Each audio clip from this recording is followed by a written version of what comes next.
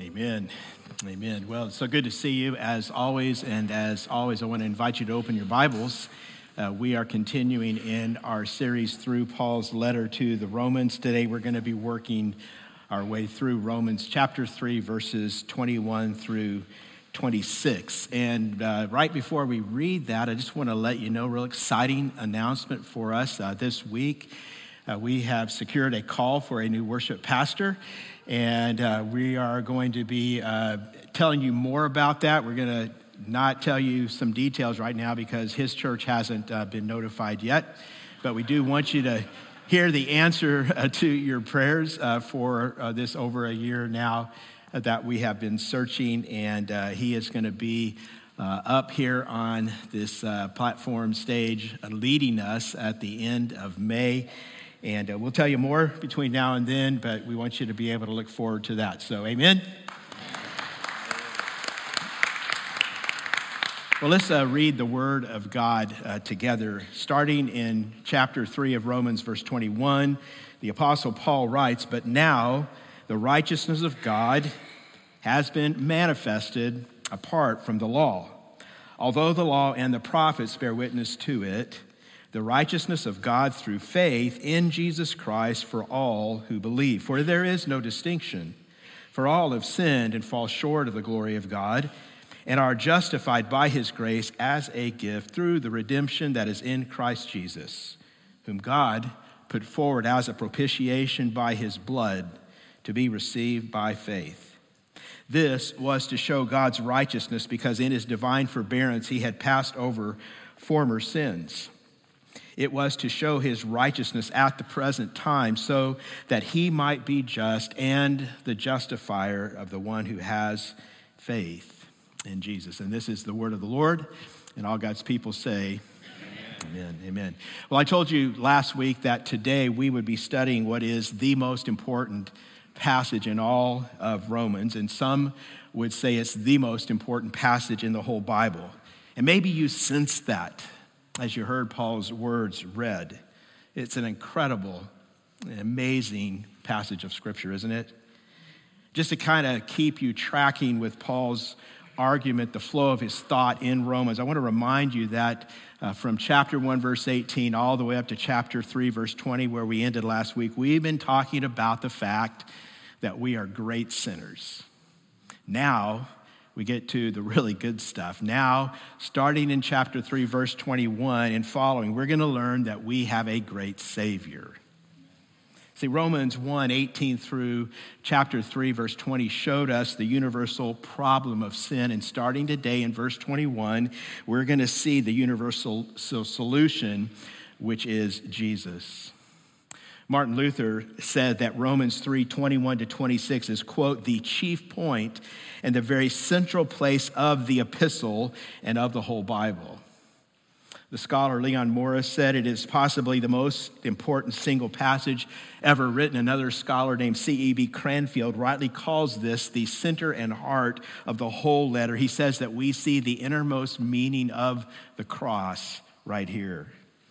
Michael Bird, as I told you last week, says this is the epicenter of Paul's gospel. In other words, in these verses, what we're going to see is what makes the gospel such good news.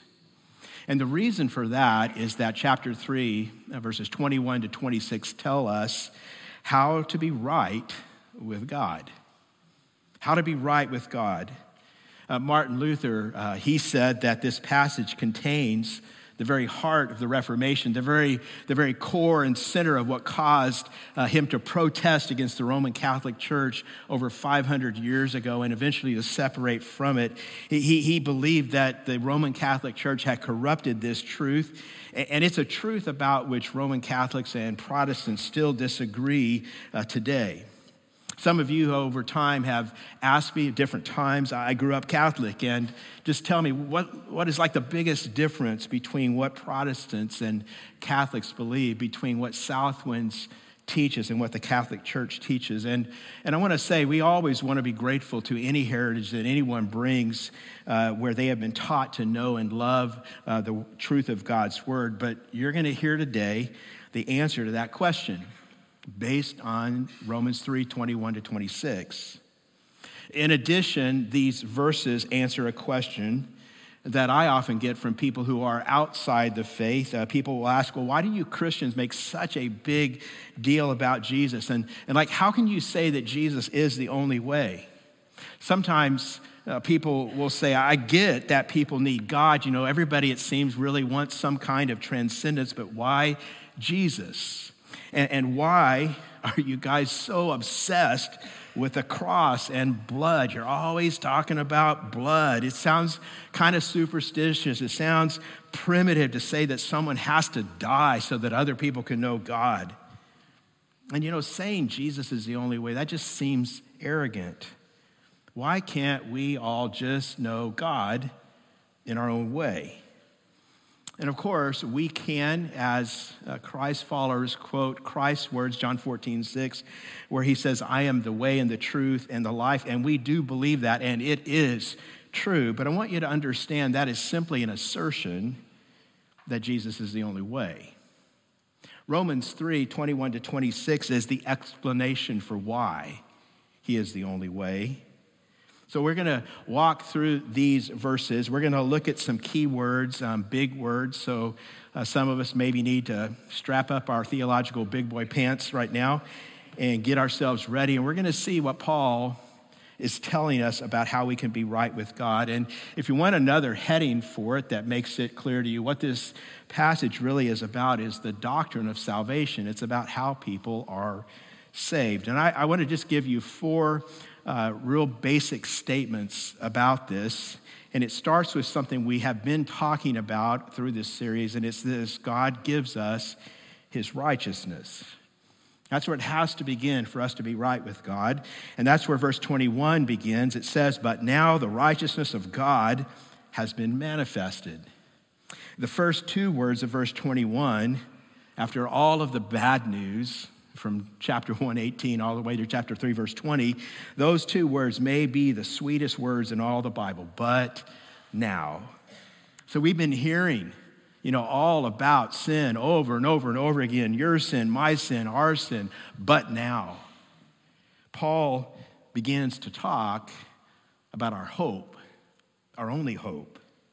And you need to understand there is this massive, you might, if you're in California, say this kind of tectonic shift that happens here in Romans. But it's more than just a shift in Paul's argument, more than just like a literary shift. This is a cosmic shift. Something new has happened in the universe. It's never happened before. It's never going to happen again. But now, Paul writes, the righteousness of God has been manifested. Paul is saying God has intervened.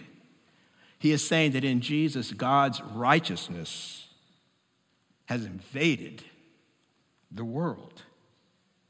Paul is saying that the life and the death and the resurrection and the ascension of Christ changes everything.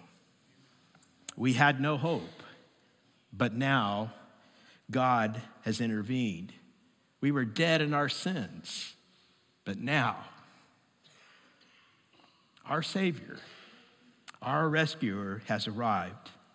In Jesus, we who are dead in our sin can find hope. Why? Because now God has revealed his righteousness. In Christ, God came for us. And we need to understand, Paul is telling us this, God's righteousness is what everyone needs. It's what we all need. You may remember a few weeks ago, back in chapter 1, verse 17, Paul told us that in the gospel, the righteousness of God is revealed. And righteousness, if you haven't seen it yet, is like the dominant theme in Romans. The various forms of this word are occurring in this letter over around 60 times. And one thing you may want to understand and note as you read and study is that the Greek word, root word behind righteousness is the same as the word that is behind what gets translated in our translations, words like justification. And you need to know righteousness and justification, these two ideas, they go together. And that's really what these verses today are all about. The shortest and the simplest way I can explain God's righteousness to you is this. It's just about how to be right with God. Simply put, Paul is telling us everyone needs to be made right with God. So how is that going to happen? And throughout human history, that's been the question. And throughout human history, there have been two basic answers that people everywhere have given, either one or the other. People have said either human achievement or divine accomplishment. Either you try to do it, you try to merit it, you try to earn it, human achievement, or you look to another who has done it for you, divine accomplishment, and that, of course, is the gospel. If you were listening carefully as I read a few moments ago, you may have noticed Paul repeats this word over and over again. Verse 21, the righteousness of God. Verse 22, the righteousness of God through faith in Jesus Christ. This righteousness given to us, provided for us. In a few minutes, we're going to look at verses 25 and 26, talking about how the cross magnifies God's righteous character. So these verses we're reading, studying today are telling us that God is righteous and salvation is about being declared righteous before God. Paul also tells us why we need God's righteousness. Romans 3:23, very familiar verse that says, we are all sinners, for all have sinned and fall short of the glory of God. I told you last week, I'll tell you again, if you're memorizing a verse as we go through Romans, we're giving you some. We suggest you memorize. This is this week's verse. Maybe you already know it, so good for you. You're one ahead, okay? But this is a verse we need in our hearts because we all need to remember we are all sinners. And that means we all need God's righteousness. You've heard before that word fall short is a word that means in Greek to miss the mark. It also sometimes has the meaning of to come late or to fall behind. And some of you, you come to church, you understand what this is all about because like every Sunday, you come late, right? I get that. I understand. Some of you live your lives and it's like, I'm always behind. Well, then you understand what Paul is talking about. He's saying, we're always missing the mark. We're always showing up late. We're always falling behind. We never catch up to the glory of God.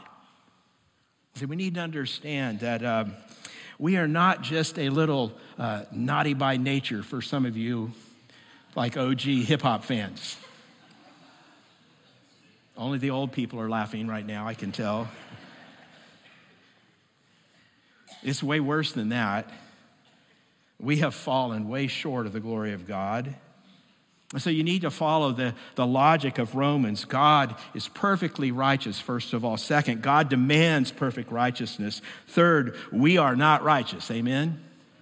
And then fourth, God has provided a righteousness for us in Christ.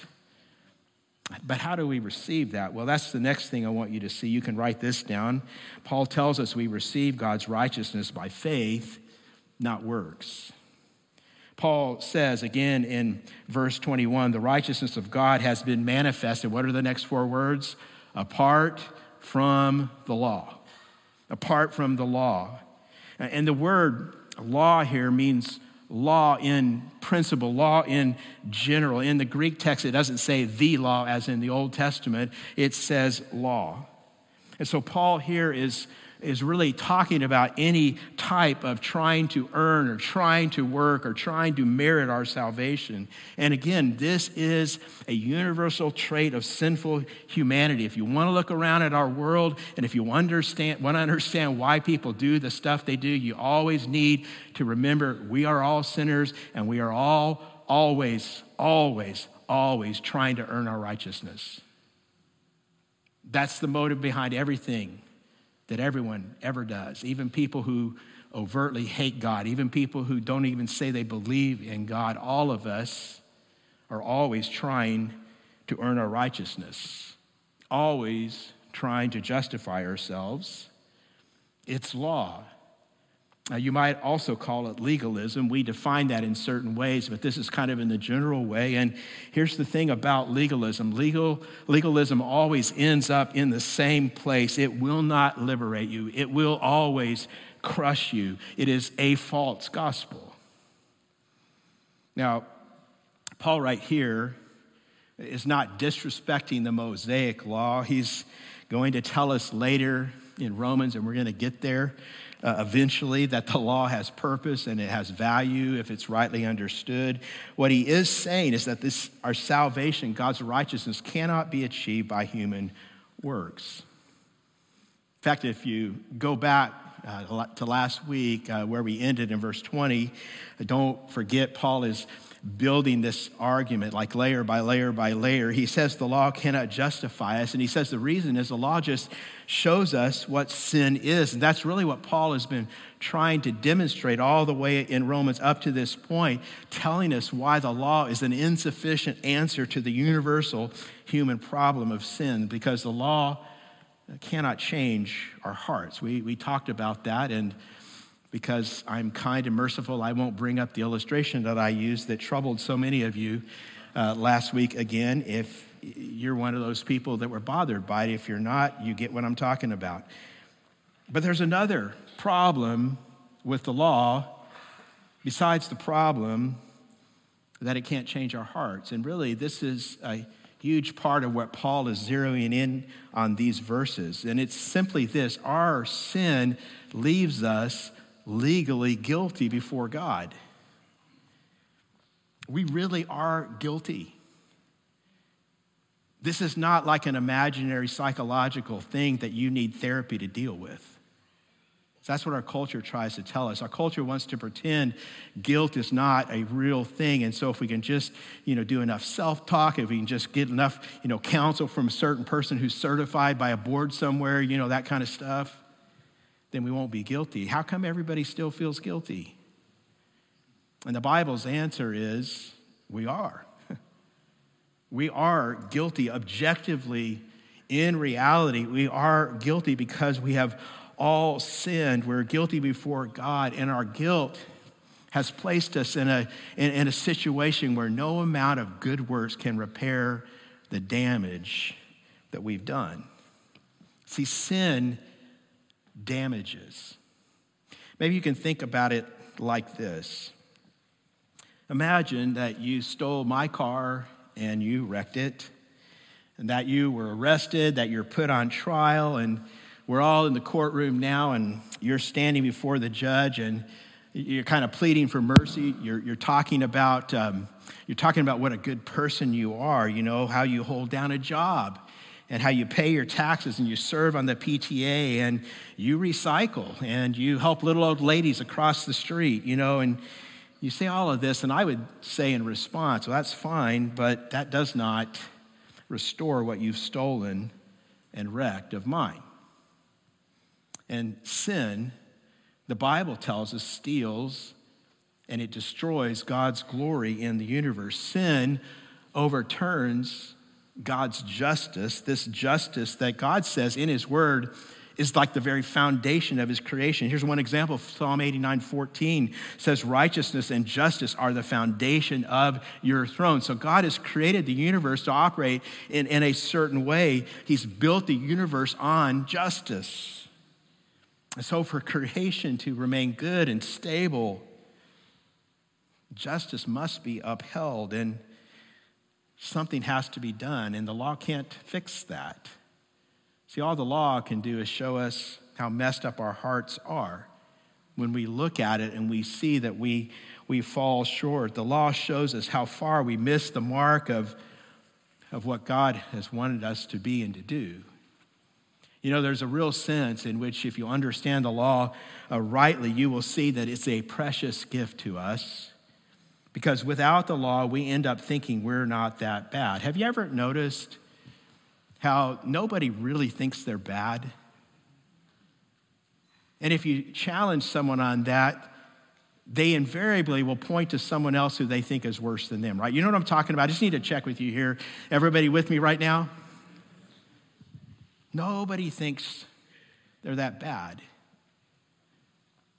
And, if I say to you today as a pastor in a church, hey, say I'm a sinner, you'll say it because you're in church. Try that tomorrow at work and see what happens.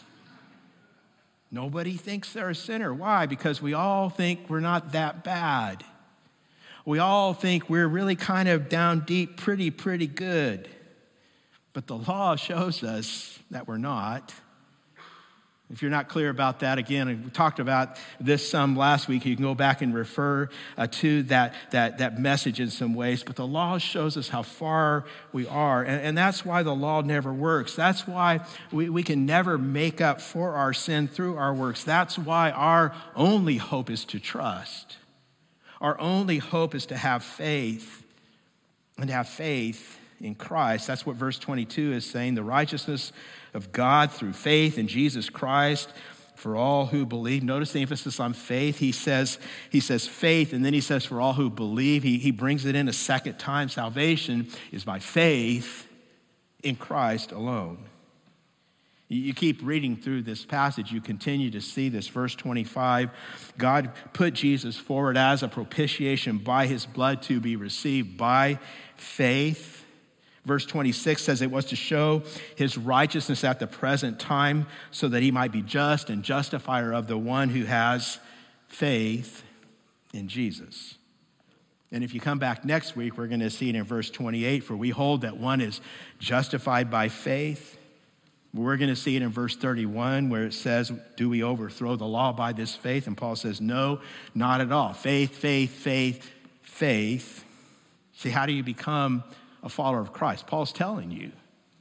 It's by faith. In a couple weeks, we're going to get into Romans chapter 4. And if you've read it, maybe you know this, but basically the whole chapter, Romans 4, is just one big illustration of Abraham being made righteous by what? Faith. So faith is very important. One scholar has pointed out that right here in verse 22 is the first time in Romans faith has been explicitly tied to Jesus. And we're going to start seeing it all through Romans now.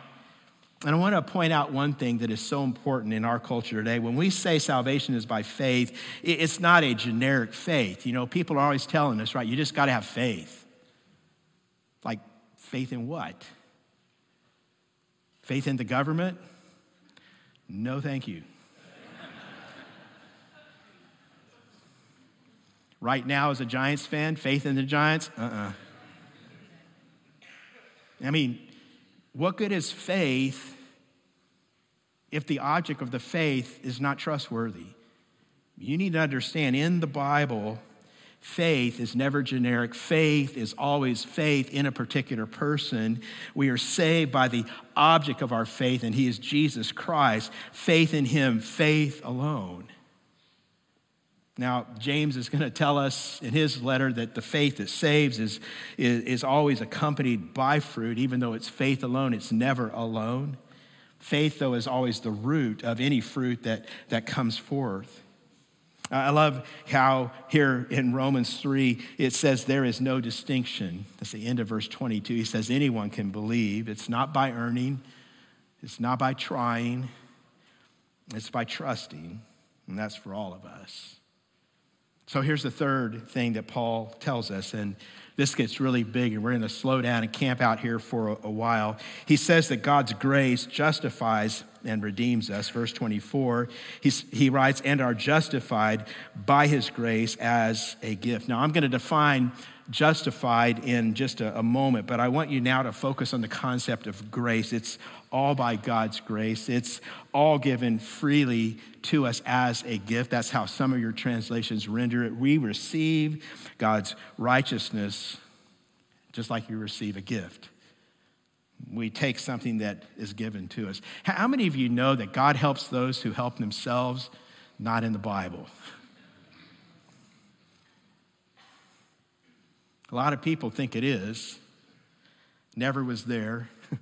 That's not the gospel.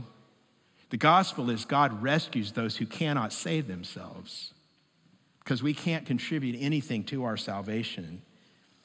God is not some self-help guru who comes alongside you to improve your life. He is not a life coach. By the way, I'm not a life coach either. I'm not taking that demotion from being a pastor. God is not a life coach. He's a savior. He's our rescuer. He comes to us in our desperate situation. He doesn't say, try a little harder, do a little more, work harder, keep going. He says, no, all you need is need. You cry out to me. And justification is what happens when we receive that gift of grace. Justification, I want you to see here in this verse, is rooted in God's grace, God's undeserved favor that he bestows on sinners. Salvation is all of grace. We know that from so many places like Ephesians 2:8. For by grace you have been saved through faith. And this is not your own doing. It is the gift of God. It's all a gift.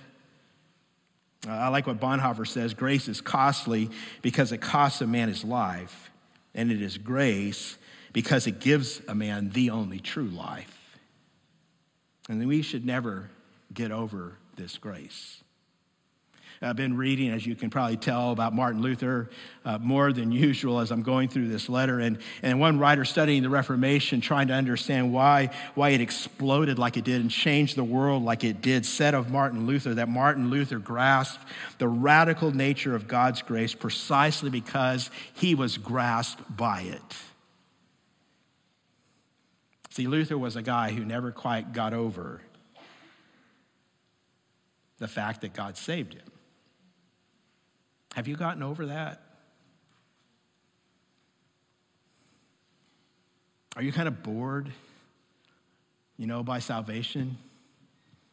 Anybody thinking, why are we talking about all this basic stuff? I mean, I know that. Let's move on to something else. No, there's nothing else. This is it. It doesn't get any better than this. And in fact, if you want to make an impact with your life, you need to be like Luther. Don't ever get over the fact that God saved you. That's grace. And this is what our hearts need today. We need to be saturated by grace. This is for a topic for another time, but if it weren't for grace, you would have no assurance of your salvation. Do you understand that? You would have to be working and trying and earning, never knowing if you've done enough. But we rest solely today in what Jesus has done, in the merits of his work. We rest on his grace. And God's grace changes us. God's grace gives us righteousness, and that righteousness changes who we are. It changes our status. And there's a couple of words I want you to see here that are just enormously important.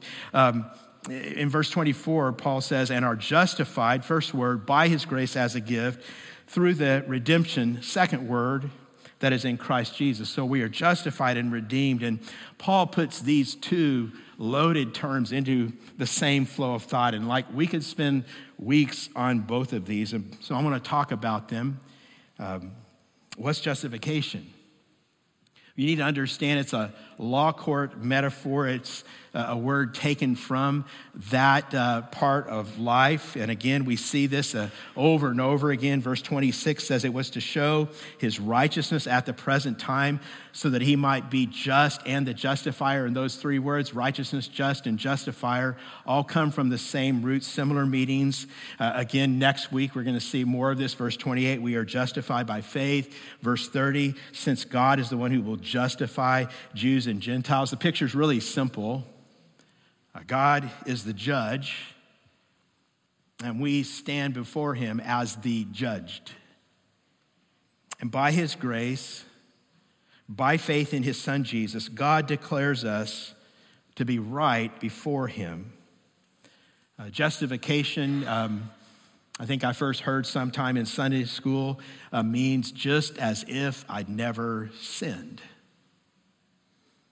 And that is true, but only partially true. Justification also means just as if I've always obeyed. See, justification is different from pardon or forgiveness. Pardon is essentially kind of a negative thing. It means to have your guilt removed, your sin forgiven. Justification, by contrast, we talked about this a few weeks ago, is positive. It means God has given you his righteousness. In other words, it's telling us we don't just go from negative to neutral. We go from negative all the way to positive. See, we've not just been forgiven. We have been declared righteous. The righteousness of Jesus is credited to us. We're justified.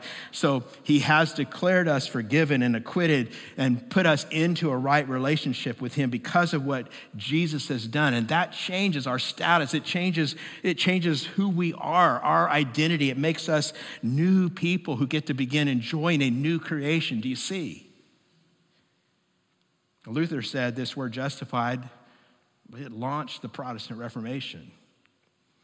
And this is where I'm going to explain to you some differences. The Roman Catholic Church back in Luther's day taught that justification was a process whereby God actually made you into a righteous person. And he did this by, and they use the word infusing his righteousness into you. And God did that. He infused through the means of the 7 sacraments, the baptism and Eucharist, confirmation, last rites, etc.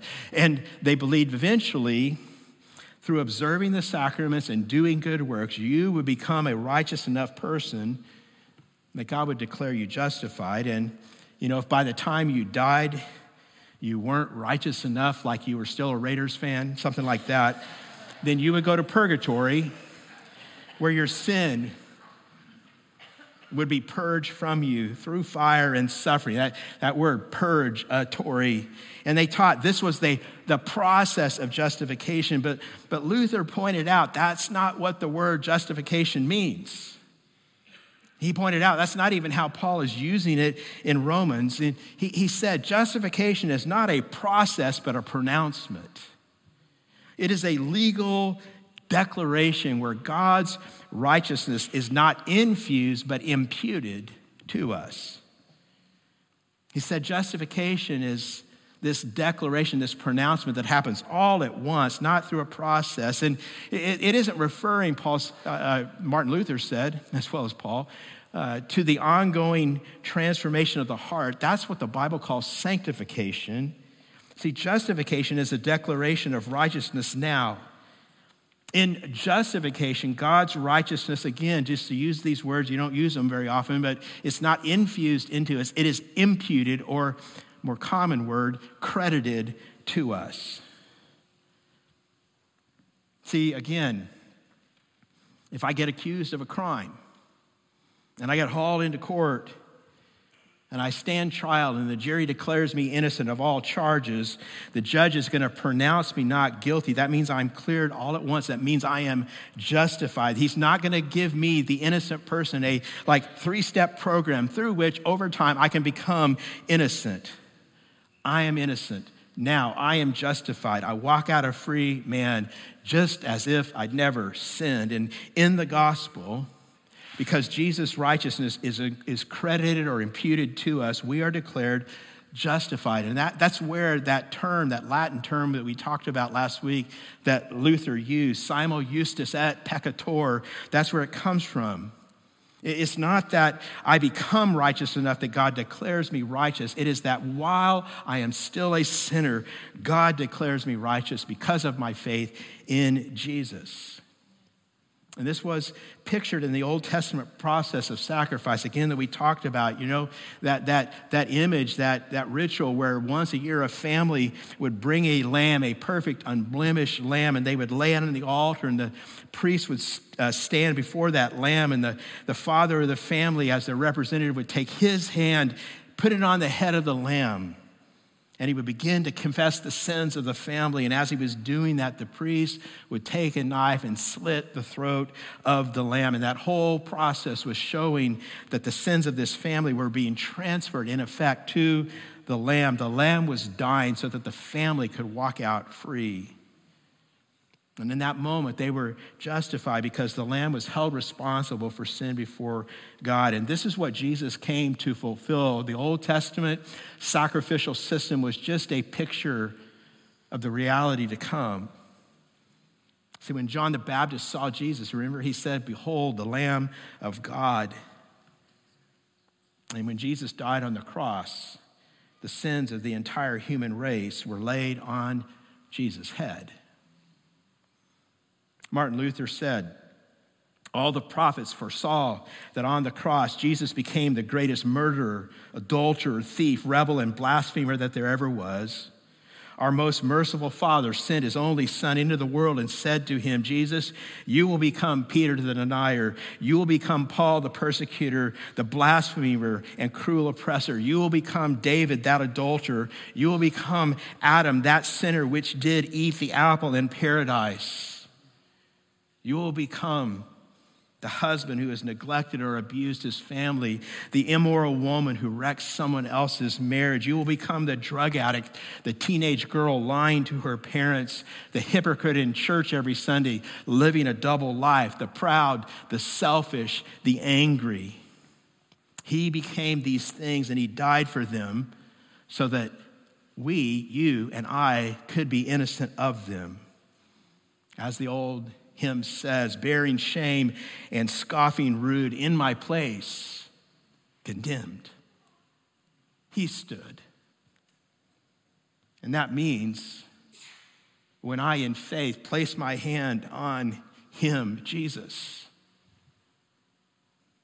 my sin becomes his righteousness becomes mine. Simul justus et peccator, simultaneous it happens. It's not that I become righteous enough that he declares me righteous, but while I am still a sinner, he declares me righteous because he gives Christ's righteousness to me. God's grace justifies us, but it also redeems us. This is a different image. Redemption means to buy something back, to restore, to set free from slavery. It's an image that would have been taken from the slave market, and it's an image repeated throughout the New Testament. We don't really use these words, redeem or redeemed or redemption, very much in our day, but in the New Testament, they were used all the time.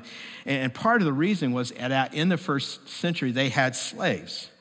Now, one of the things you need to understand, and people get mixed up about this sometimes, that first century slavery was very different from the slavery we think of that happened in the past in our country's history. And one of the differences is this. Back then, slaves could actually purchase their freedom. Slaves could redeem themselves, pay enough money, and they could go free. And that is at the core of the meaning of this word, redemption, to be freed from slavery. But I want you to understand, you see it in the word, you understand it, there's always a cost. What is the cost? Well, Paul says we have redemption that is in Christ Jesus. Our redemption is not possible apart from the work of Jesus. It's tied to his work. Think about this. Who paid the price? Jesus paid the price to set us free from the slavery to sin. We're not slaves anymore. If some of you aren't tracking with this, see if I can help you out. Remember that great scene everybody knows from that classic theological movie, Dumb and Dumber? Where Lloyd trades their van in, for a moped for their cross-country journey, because it's going to get much better gas mileage. And Harry says, Lloyd, just when I think you couldn't possibly do anything any dumber, you go and totally redeem yourself. That's sort of what it means. You are restored. People sometimes use the word redeem when they buy something at a pawn shop, buy it back, and maybe, you got in really hard times and you had to pawn your engagement ring and you finally get enough money and you hurry to the store before anybody else gets it and you buy it back. You call that redeeming it, right? We use that word sometimes also. Maybe this will help to talk about coupons.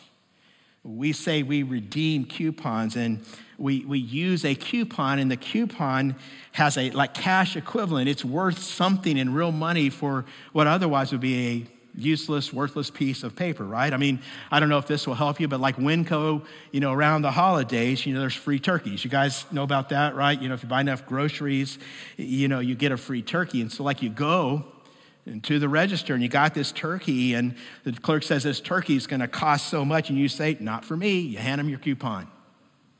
Turkey is redeemed. What did you pay? Nothing. What did the manufacturer or Winco pay? Full price.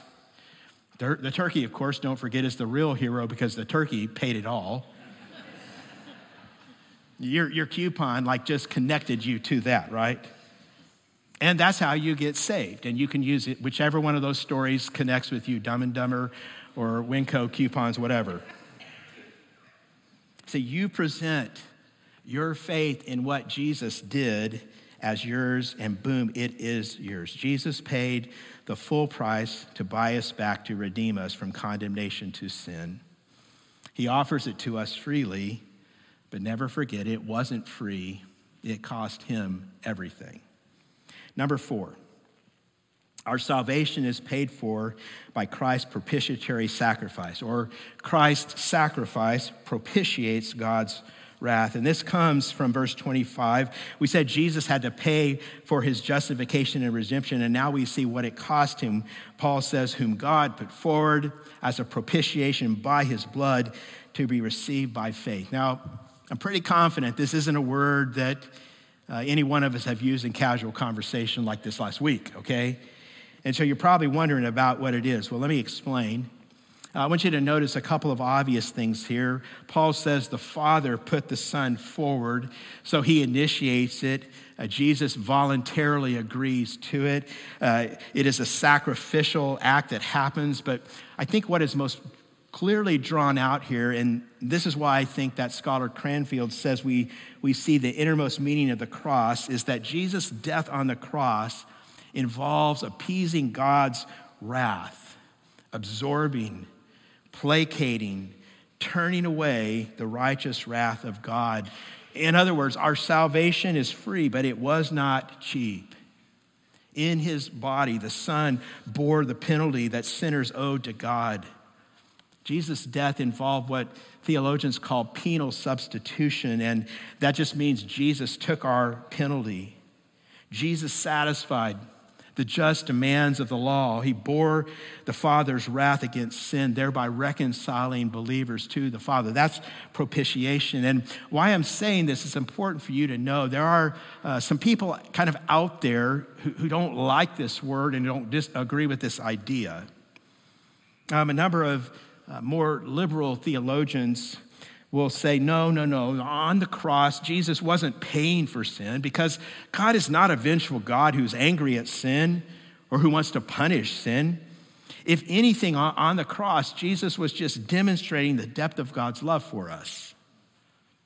Been a couple of people have kind of come out in recent years to express this. One of them is a Christian songwriter named Michael Gungor who wrote that really popular song, Beautiful Things, a few years ago. Maybe you remember that. And he said this: the idea that God needed to be appeased with blood is not beautiful. It's horrific. He says, I would love to hear fewer Christian artists sing about a father murdering his son. If you can't think of anything to sing to God other than gratitude for taking your shame away through bloodshed, stop singing. And I think it's kind of ironic that the guy who wrote Beautiful Things could be so blind to the most beautiful thing of all. I beg to differ, because I believe in the old rugged cross, stained with blood so divine, a wondrous beauty I see. For 'twas on that old cross Jesus suffered and died to pardon and sanctify me. The cross is beautiful.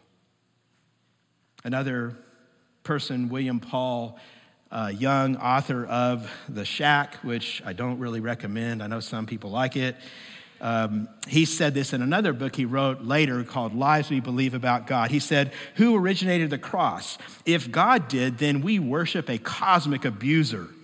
Frankly, it is often this very cruel and monstrous God that the atheist refuses to acknowledge, and rightly so. Better no God at all than this one. Again, I beg to differ. Contrary to the author of The Shack, God's righteous anger towards sin is not a contradiction with his love, but a necessary corollary of it. I mean, just think about this. We all understand this at the core of our being. When you love someone, you hate whatever destroys them, right? See, if you love a cancer patient, you hate the cancer that destroys them. And that's how God feels about our sin. Sin destroys God's good creation. It destroys the glory and righteousness which are the foundation of his creation. It destroys us. So he hates, he's angry at sin. And Jesus came and took that anger for us. By doing that, God demonstrates his righteousness. Paul says because he had passed over sins previously committed. I want to point that out real quickly. In his restraint, God passed over the sins previously committed. In other words, the sins of all the Old Testament saints that had never truly, actually, in reality, been atoned or paid for. They'd only been passed over. Why? Well, the lambs that they sacrificed couldn't actually pay for sin. And the Old Testament recognizes that. Psalm 51 says, the blood of bulls and goats cannot take away sin. Those sacrifices were only symbols of what God in his son Jesus was going to one day do. It took a perfect man living the life we were supposed to live, dying the death we deserved to die to pay for them. And that's what God was doing before. He passed over sins, but now that Jesus has come, Verse 26, God presented him to demonstrate his righteousness at the present time. That means after the cross, so that he would be righteous and he could declare righteous the one who has faith in Jesus. You see, at the cross, God was able to accomplish two things that seemed like they might be contradictory. God's righteousness or justice was satisfied. In other words, his righteousness was upheld and we were saved. See, for God to be righteous, sin had to be punished. And again, people sometimes say, well, why couldn't God just forgive it? Why couldn't God just say, well, okay, I think we've all learned our lesson. Everybody back in the pool. It's all good. It's because, and again, this is something we know in real life. It's because forgiveness, real forgiveness, always requires a price to be paid. And go back to you stealing my car, okay? Don't steal my car, okay? I don't want anybody stealing my car. But let's say you steal my car and let's say you wreck it. And let's say I decide to forgive you. Who pays for what you did? Well, in the situation that I've just described, I do. The car doesn't miraculously go back to the way it was before. And it's true in every case where anyone grants forgiveness. There is a price, there is a cost. Something has to be paid. And invariably, the person forgiving is the one who suffers something. Forgiveness always implies suffering. That's what happened at the cross. God suffered in his son Jesus. He absorbed the consequences of our sin into himself. And then sometimes people are like, well, I just don't think there needs to be a payment. And if you say that, it only means you've never really suffered. It's an interesting thing to read the accounts of people who have suffered grievous, horrific sins, people that have been abused, people that have been raped, people that have experienced genocide. They understand this. You know the story of Uriah, Bathsheba? David commits adultery with Bathsheba. He has Uriah murdered, and when Nathan confronts David and David breaks, confesses, Nathan the prophet says, the Lord has taken away your sin. I want you to imagine, if you could, that you were Uriah's mother in that room right then. Wouldn't there be something within you crying out, no, it's not that easy. There has to be justice. Proverbs 17:15 says, acquitting the guilty and condemning the innocent, the Lord detests them both. You see, it takes a massive death to make the wrong David committed right, and Jesus, God's son, experienced that instead of David. Righteousness has to be restored for there to be peace. And that propitiation of God's righteous anger can either be accomplished by us in hell or poured out on Jesus on the cross in our place. So understand, the Bible teaches the cross was not just Jesus showing us God's love. Jesus was taking our place. He died for us, taking our punishment. And again, I want to give you one more illustration. If Jesus wasn't actually paying for sin, then how in the world would that be a demonstration of his love? You know, people that don't like wrath and blood sacrifice want to say, well, God was just showing how much he loved us. But think about it. If nothing was really happening in actuality on the cross, then how would that be love? A couple months ago, Dan and I took a short vacation down to Palm Springs. We'd never really been there. We went on some hikes out in the desert, and, we're kind of way out in some places. And a few times we got, up like on some cliffs, kind of looking over and looking out across the desert, the valley. And just imagine this scene, okay? Imagine I said to her, I love you so much, sweetheart. And she says, how much? And I say, this much, and I jump off the cliff. Is that love? No, that's idiocy. That's absurd. It would only be love if it was like accomplishing something, like if a mountain lion came charging at her and I stepped in the way to protect her. Otherwise, and this is the theological term, it's just stupid. Jesus' death is only loving if it shields us from something, and it did. Jesus shielded us from the wrath of God. He paid for sin.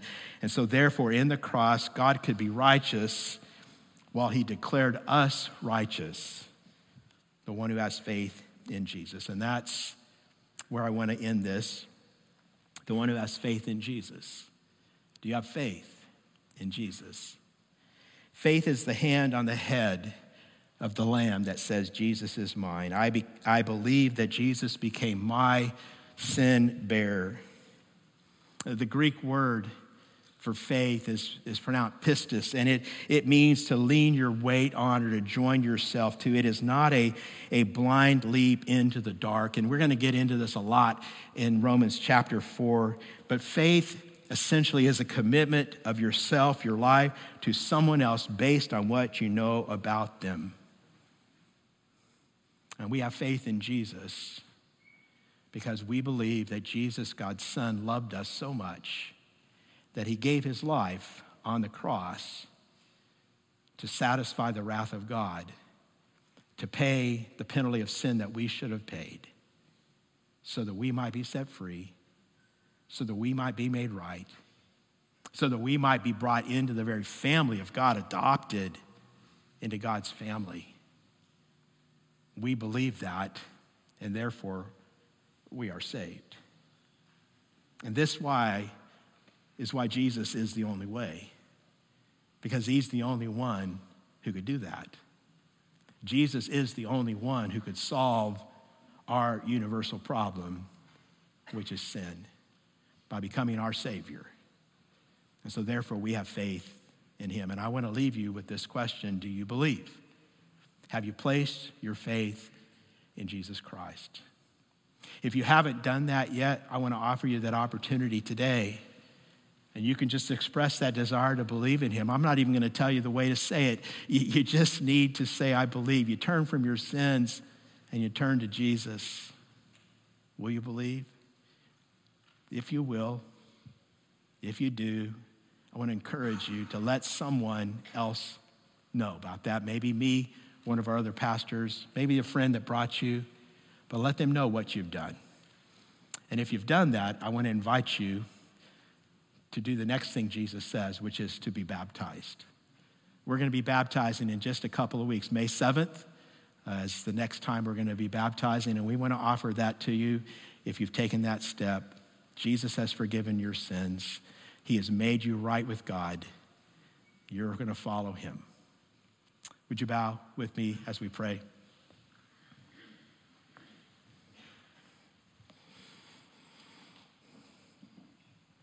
Thank you, Father, for Jesus, your Son.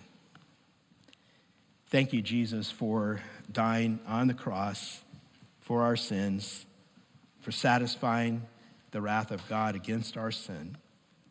And Lord, we confess once more that we do not deserve anything that you have done for us, but we in faith receive what you give us by your grace. Lord, we have turned from our sins, we repent, and we have placed our faith, we have believed in Jesus. And so you tell us those who do those things are forgiven, are given new life, are saved, become members of your family. Lord, our prayer is that everyone who hears these words in this room and online today or even later, everyone who hears these words, Father, will come to know you through your Son, Jesus. We love you, and we're so grateful to you. We worship you. We pray all these things now in the name of Jesus the Christ, who is our Savior and our Lord. And all God's people said,